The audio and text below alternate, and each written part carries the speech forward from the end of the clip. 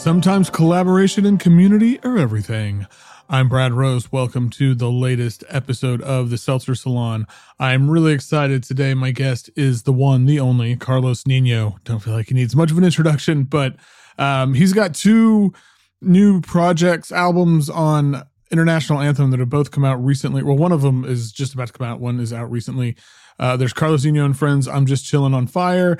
And then there's an album that he produced and it's in collaboration with, and he produced it with Tandi Ntuli, Rainbow Revisited, which she's an incredible South African artist, and it's just album's like a dream.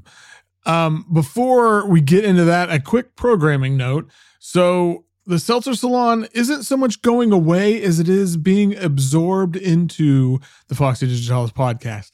As I've kind of developed that show, which comes out on Fridays, the purpose of this show and the lines between the two, it all got real murky.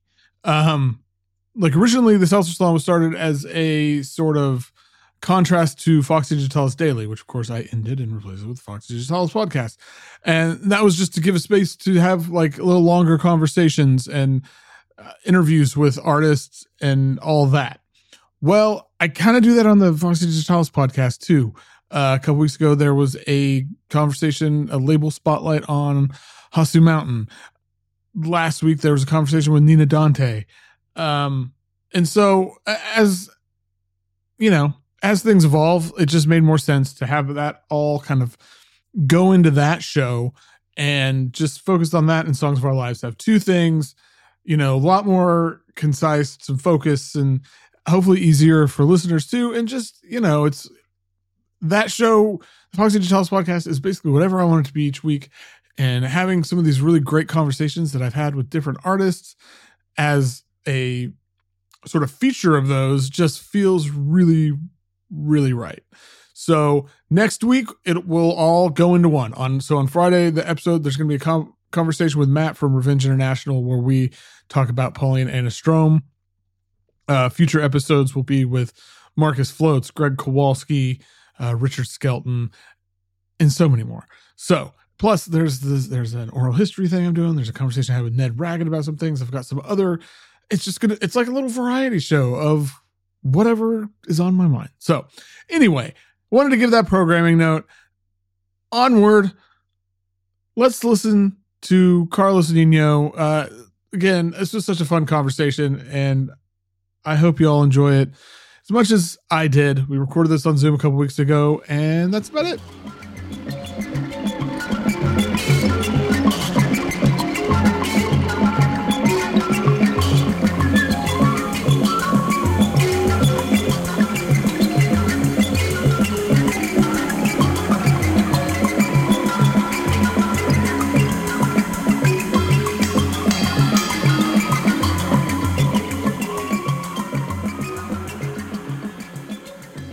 All right, my guest today is Carlos Niño, who he has a new record out called I'm Just Chillin' on Fire. And then he also has a record coming out with Tandi Ntuli, Rainbow Revisited. Carlos, how are we doing today? Great. Yeah, stoked to be here. Yeah, Tandi Ntuli's the album was announced very recently, and my new album came out a few weeks ago, and feeling great about both of those projects and all the other ones that came before it and will come after it. So yeah, stoked to share and talk about it in any way. Awesome. Yeah, I mean, you are you seem like a very busy person. You're always working on stuff, and which I'm one of the things I've always been curious about, and this is it's just kind of what a typical day is for you. Like are you in the studio every day? Like, are people just stopping by? Are you got sessions playing, or is it like, what's it like? It's like that a lot. Yeah. I have a session later today. I worked last night. It's kind of just an organic rhythm, like a lifestyle, like a life, like it is just alive. And I don't really think about it too much. It's definitely not work. It's really just yeah, like a way. And I love it. I'm so grateful for it. I'm here for it, you know? So yeah. Yeah. So talking, kind of moving into the record with Tondi real quick. Um, do you remember when you first heard her or met her and what that was Yeah, like? I first heard her prior to the I guess I was like checking for her when I was still on Instagram because I had heard her.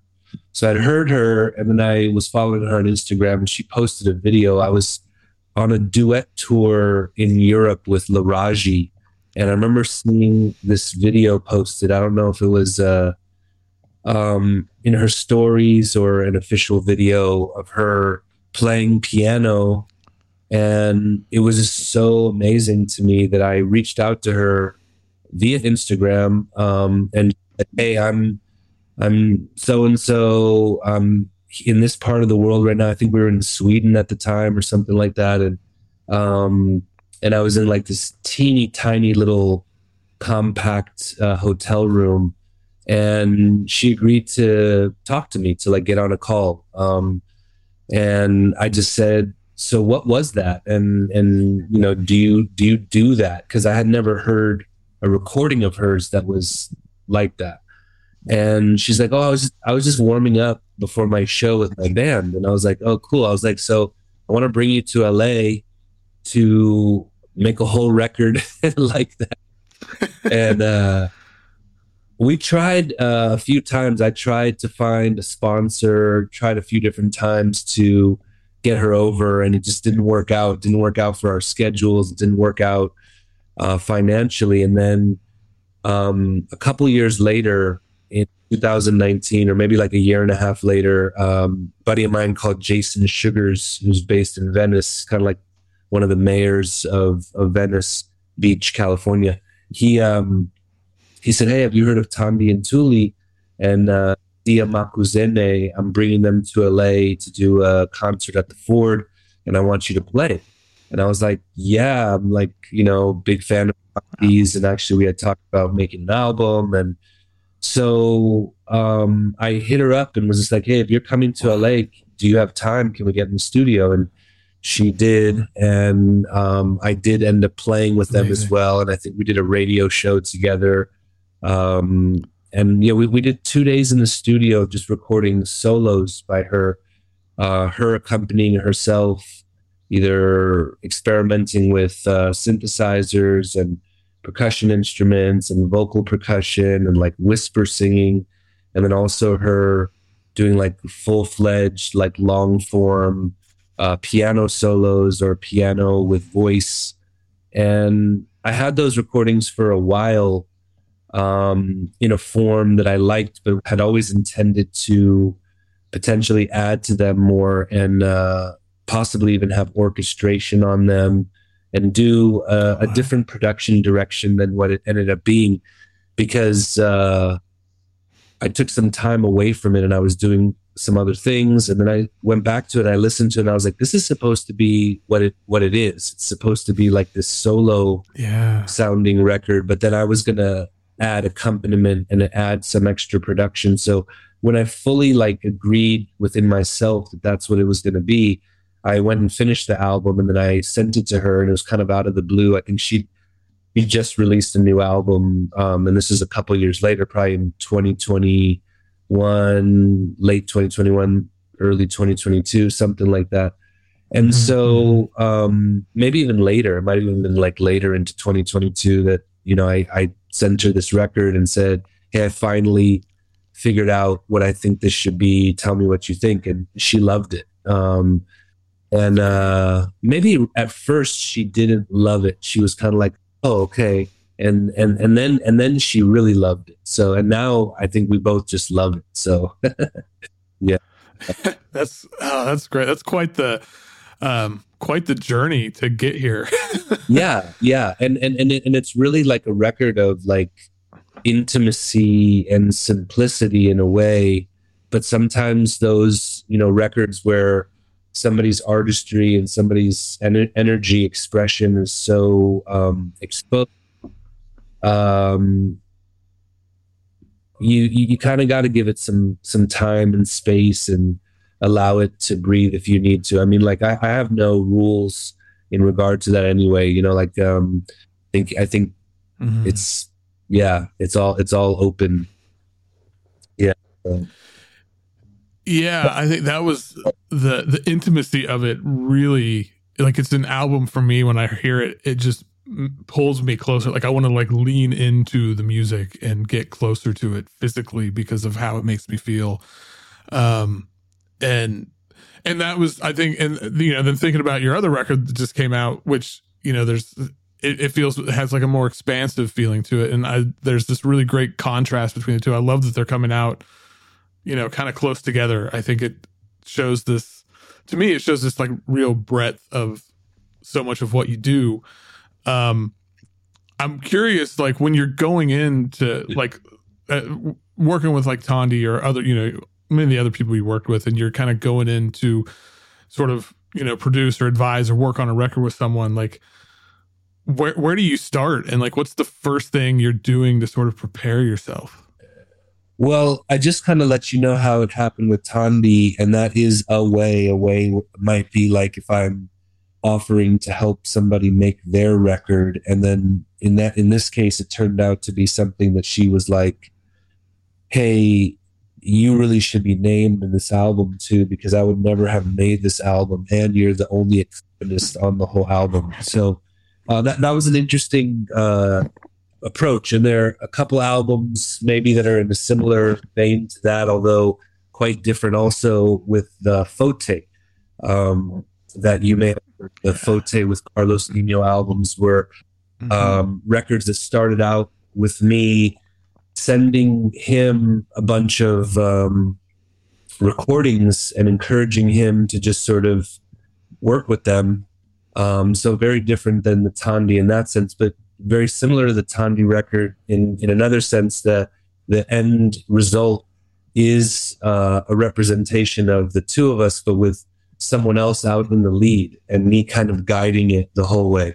So yeah, I feel like I don't have any rule. I kind of just try to like have the music and the project itself tell me what it wants, so like maybe the first thing that would happen is, hey, let's have a session. Come over. Let me hear what you're doing, or let's just make some music together and see what it feels like.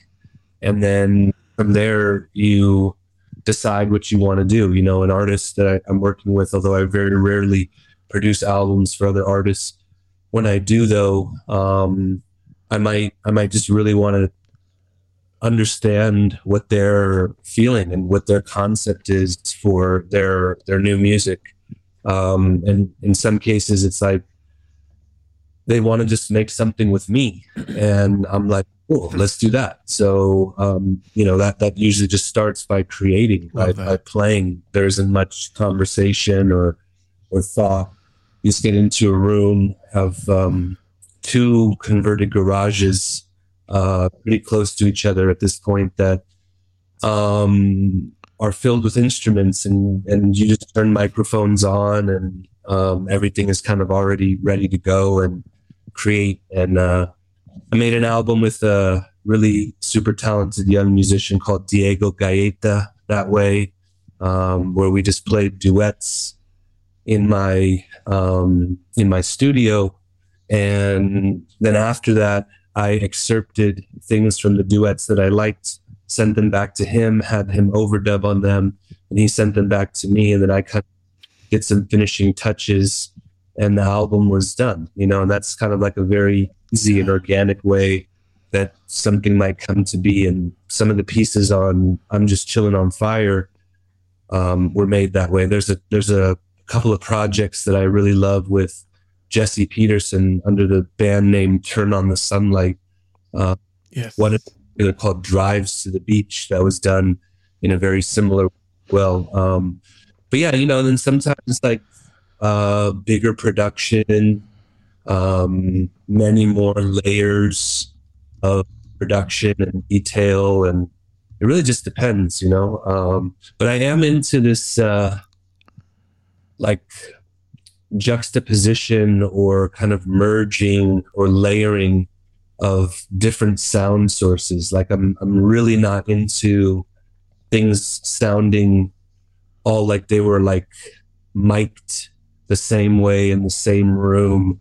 I'm really into like a lot of like nuanced layering, which is why many years ago I started to refer to myself as a collagist, because I realized that like, you know, I was creating all of the collage materials. I wasn't, you know, using samples per se or other people's source. The way I would bring them in was almost like a texturizer or like a DJ, or somehow composing from a point of view of like wanting to like have things that sounded different, perfectly matched, you know? So that's kind of a really fun process, but it's not just that, you know, like that's just among the ways that it happens, you know? So. Yeah, no, I think that makes a lot of sense. And I think for me, like when I think like listening to your work or stuff you're involved in, like hearing you talk about that, it kind of, it explains, because there's this, it always feels there's this like really this depth to the sound, and this, like, there's, I don't know, there's like so many different things happening, but it all makes sense in some way. And the collage thing, like that makes a lot of sense to me. I'm curious, like, what are for you, you know, especially when you're working with like all these different sources, and like in thinking about I'm Just Chilling on Fire, which, you know, there's a lot of collaborators on there, a lot of, I mean, it feels like this very expansive album. It's so good. But like, what are some of the challenges involved in kind of producing an album like that, where there is, you know, there's a lot of experimentation, a lot of sound sources, different sessions, all these things going on, and then like kind of winnowing it down into this seamless, you know, album or project? Yeah, I don't really feel any challenges. I encourage and enjoy being challenged, and I challenge myself. But in the process of making an album, I don't really feel a lot of.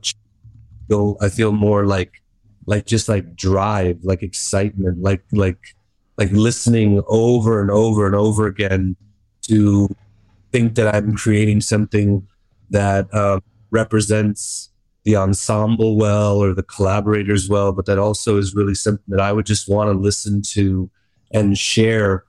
I'm really into these albums being things that I actually would want to listen to. I think some artists, when they make an album, they move on from it entirely and don't even listen to what they've done. And, you know, right.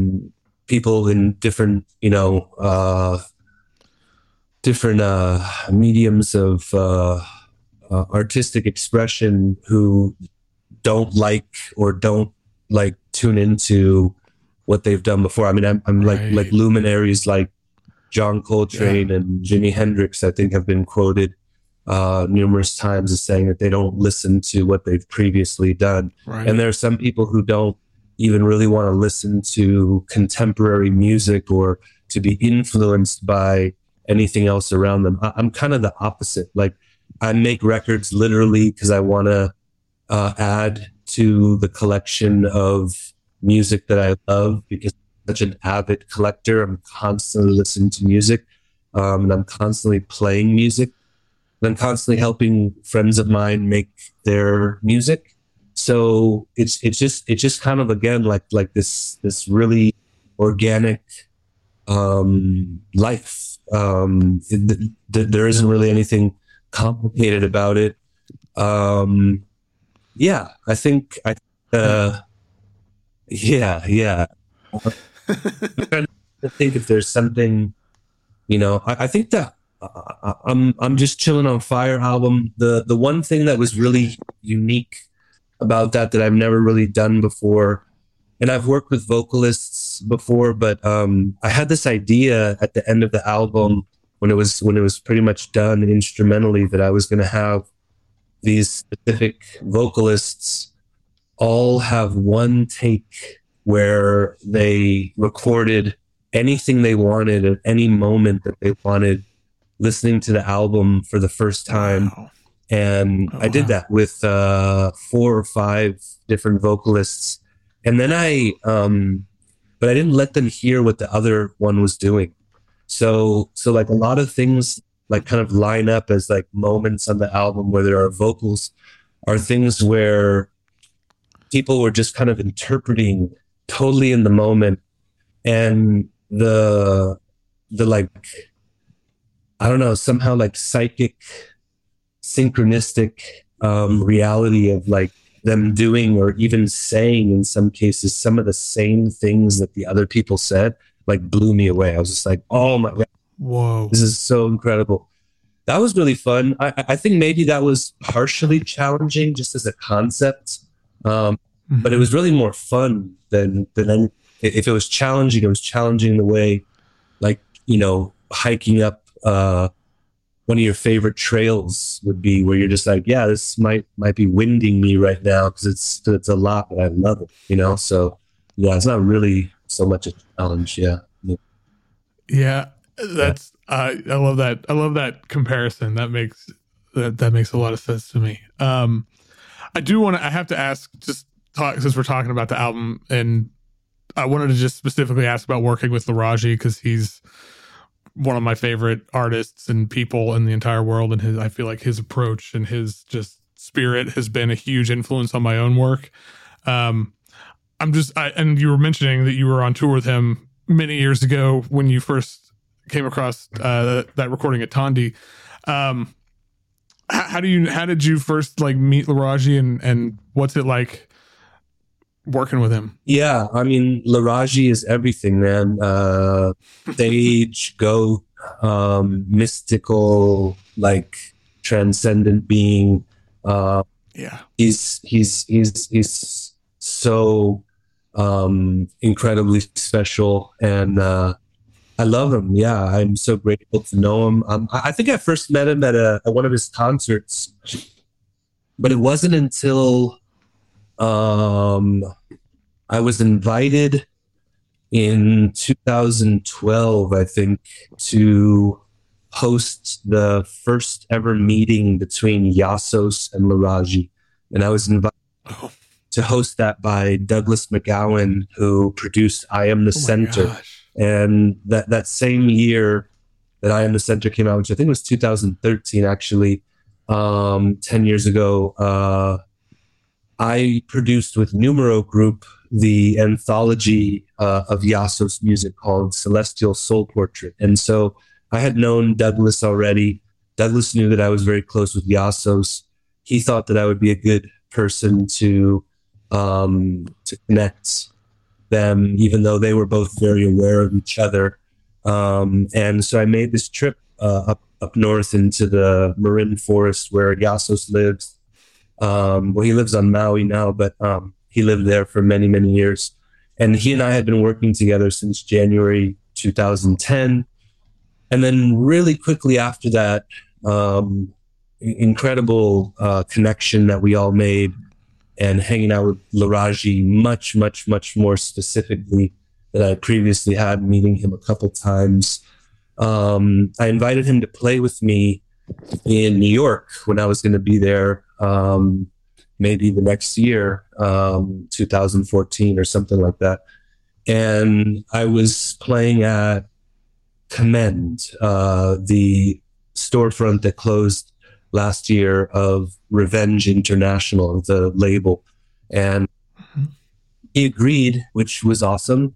And we just became like really fast friends. So I'd say for like the last 10 years or so, we've just been in touch a lot and creating a lot. And the reason we went on a duet tour was because I had produced 3 albums for him. It's really one main album called Bring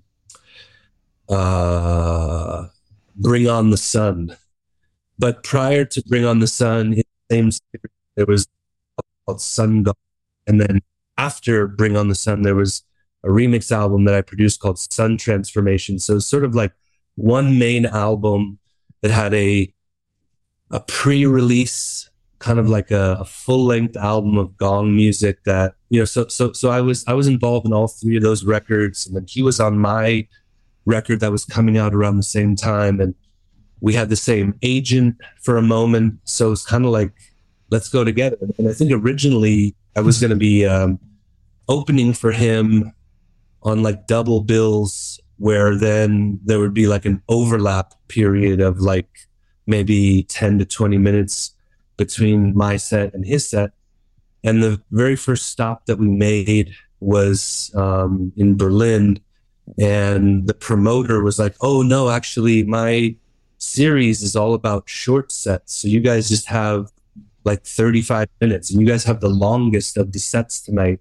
It's only 35 minutes. And I mean, Laraji is known for playing like marathon sets, you know, like he can play. I know at like Moog Fest, he's done, you know, 12-hour sets or 8 hours, maybe not 12, but 8, like long form things. And playing for 2 or 3 hours is not even, you know, uncommon or a big deal for him. So this 35-minute set was funny, and we were just looked at each other. We're like, okay, well, we should play together. And then we had such a good time that the rest of the tour, we just played together. So that's great. Yeah, so that was really fun. Yeah. Yeah. That's awesome. To me, just, yeah, as admirers of both of your guys' work, it feels like this very, like it's a connection and a collaboration that just makes sense. Well, kind of before we get out of here, this is kind of just a general question, something that I've been thinking about and I've talked to other people about it, and just like a lot of your music, the music that you make and produce and are part of, to me, and I did an interview, it's actually coming out tomorrow, recently with Vinny Golia, and we were talking about, he was, you know, putting sort of like positive things into the world and how important that feels, especially, you know, in times lately where there's a lot of darkness and, you know, a lot of bad stuff going on. And one of the things, every time when I listen to your work, and it really hits that spot for me, like where it's just putting good things into the world. And it's something I think about a lot. It's something that feels so important right now to me, is like things that we as artists, can do. And I'm just curious if that's something you think about at all, like what your thoughts on that are. And yeah. I mean, I think that question is sort of up to interpretation. You know, like what I think is good, somebody else might not, and what they think is good, I might not. So like, it's really personal. And my interpretation of that is, for me, I'm always interested in contributing something like as meaningful as possible, vibrationally, if there's like actual messages in titling of the albums, titling of the songs, when I represent the albums live, like my communication on every level to me is very intended in like deep connection, deep care, deep consideration. And, how anyone else is going to feel about it is up to them. It's not up to me to decide. It's not up for me to say, like, hey, I put something, really great into the world and contributed something really meaningful to me. Now everybody else has to feel that way about it. Like, I realize that I can't do that, but I also like have a total intention to have what I'm doing be in the lineage of people like Laraji. And I mean, it's totally what I'm doing, it's very, very meaningful to me, and lyrical content's very meaningful to me. The sound of the record's very meaningful to me. Like, it's totally that. Yeah. Yeah, that's great. Yeah, to me, I feel like there's this whole world of sound that with the records you make and the people you work with, that there feels like this real connection between it. And I don't know, it works well. It works for me. I get a lot out of it. So, so I'm so stoked about that. Yeah. And I'm super appreciative about our, community on this planet and kind of, mutuality and resonance that is happening. Like I love it, I've been working a lot with Ariel Kalma, and I feel similarly about him. He's coming to my now. Yeah. So. Oh, wow. Yeah. Well, I really appreciate you taking the time talking about all this stuff. Great. Yeah. Thank you so much. And I'll talk with you soon. All right, man. Have a good one. You too. Take care.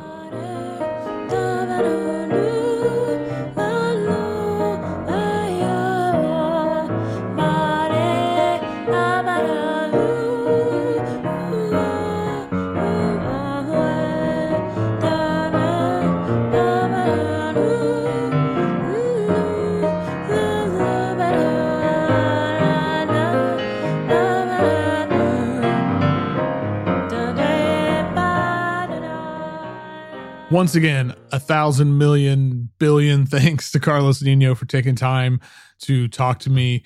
He was feeling a little under the weather that day too, so that's even more appreciation. So just a reminder, I'm Just Chilling on Fire, Carlos Niño and Friends, and Rainbow Revisited, Tandy and Tuli with Carlos Niño are both available via International Anthem. Maybe the greatest label on the planet. God, there's like literally everything that they put out this year is worth hearing and listening to and spending time with, and these two are no exception. That is it for this time. So next week, remember, on the Foxy Digitalis podcast, we'll have a little bit of this, we'll have a little bit of that. As always, you can find me all over social media. Just look for Foxy Digitalis, Blue Sky, Instagram, Twitter, Mastodon. Send me an email, send me a voicemail. Join the Patreon, patreon.com/Foxy Digitalis. There's so much fun stuff over there. You get longer episodes of Songs of Our Lives, plus you get them a week early. And there's just so much stuff. I shared a video this week with a performance my daughter and I did recently, and you just get all sorts of stuff. Oh, and actually, all subscribers this week. Normally, I have a release from my archives that I give out. Like free. Like here's something from the archives. I didn't have any time this month to really find something that I wanted to do, so everybody got a bonus Charlatan album. Like, only way to get it is that or subscribe to the Jewel Garden. It's like an unreleased album. So just saying. All right, guys, I hope everybody is doing well. See you next week. See you tomorrow. See you wherever. Take it easy.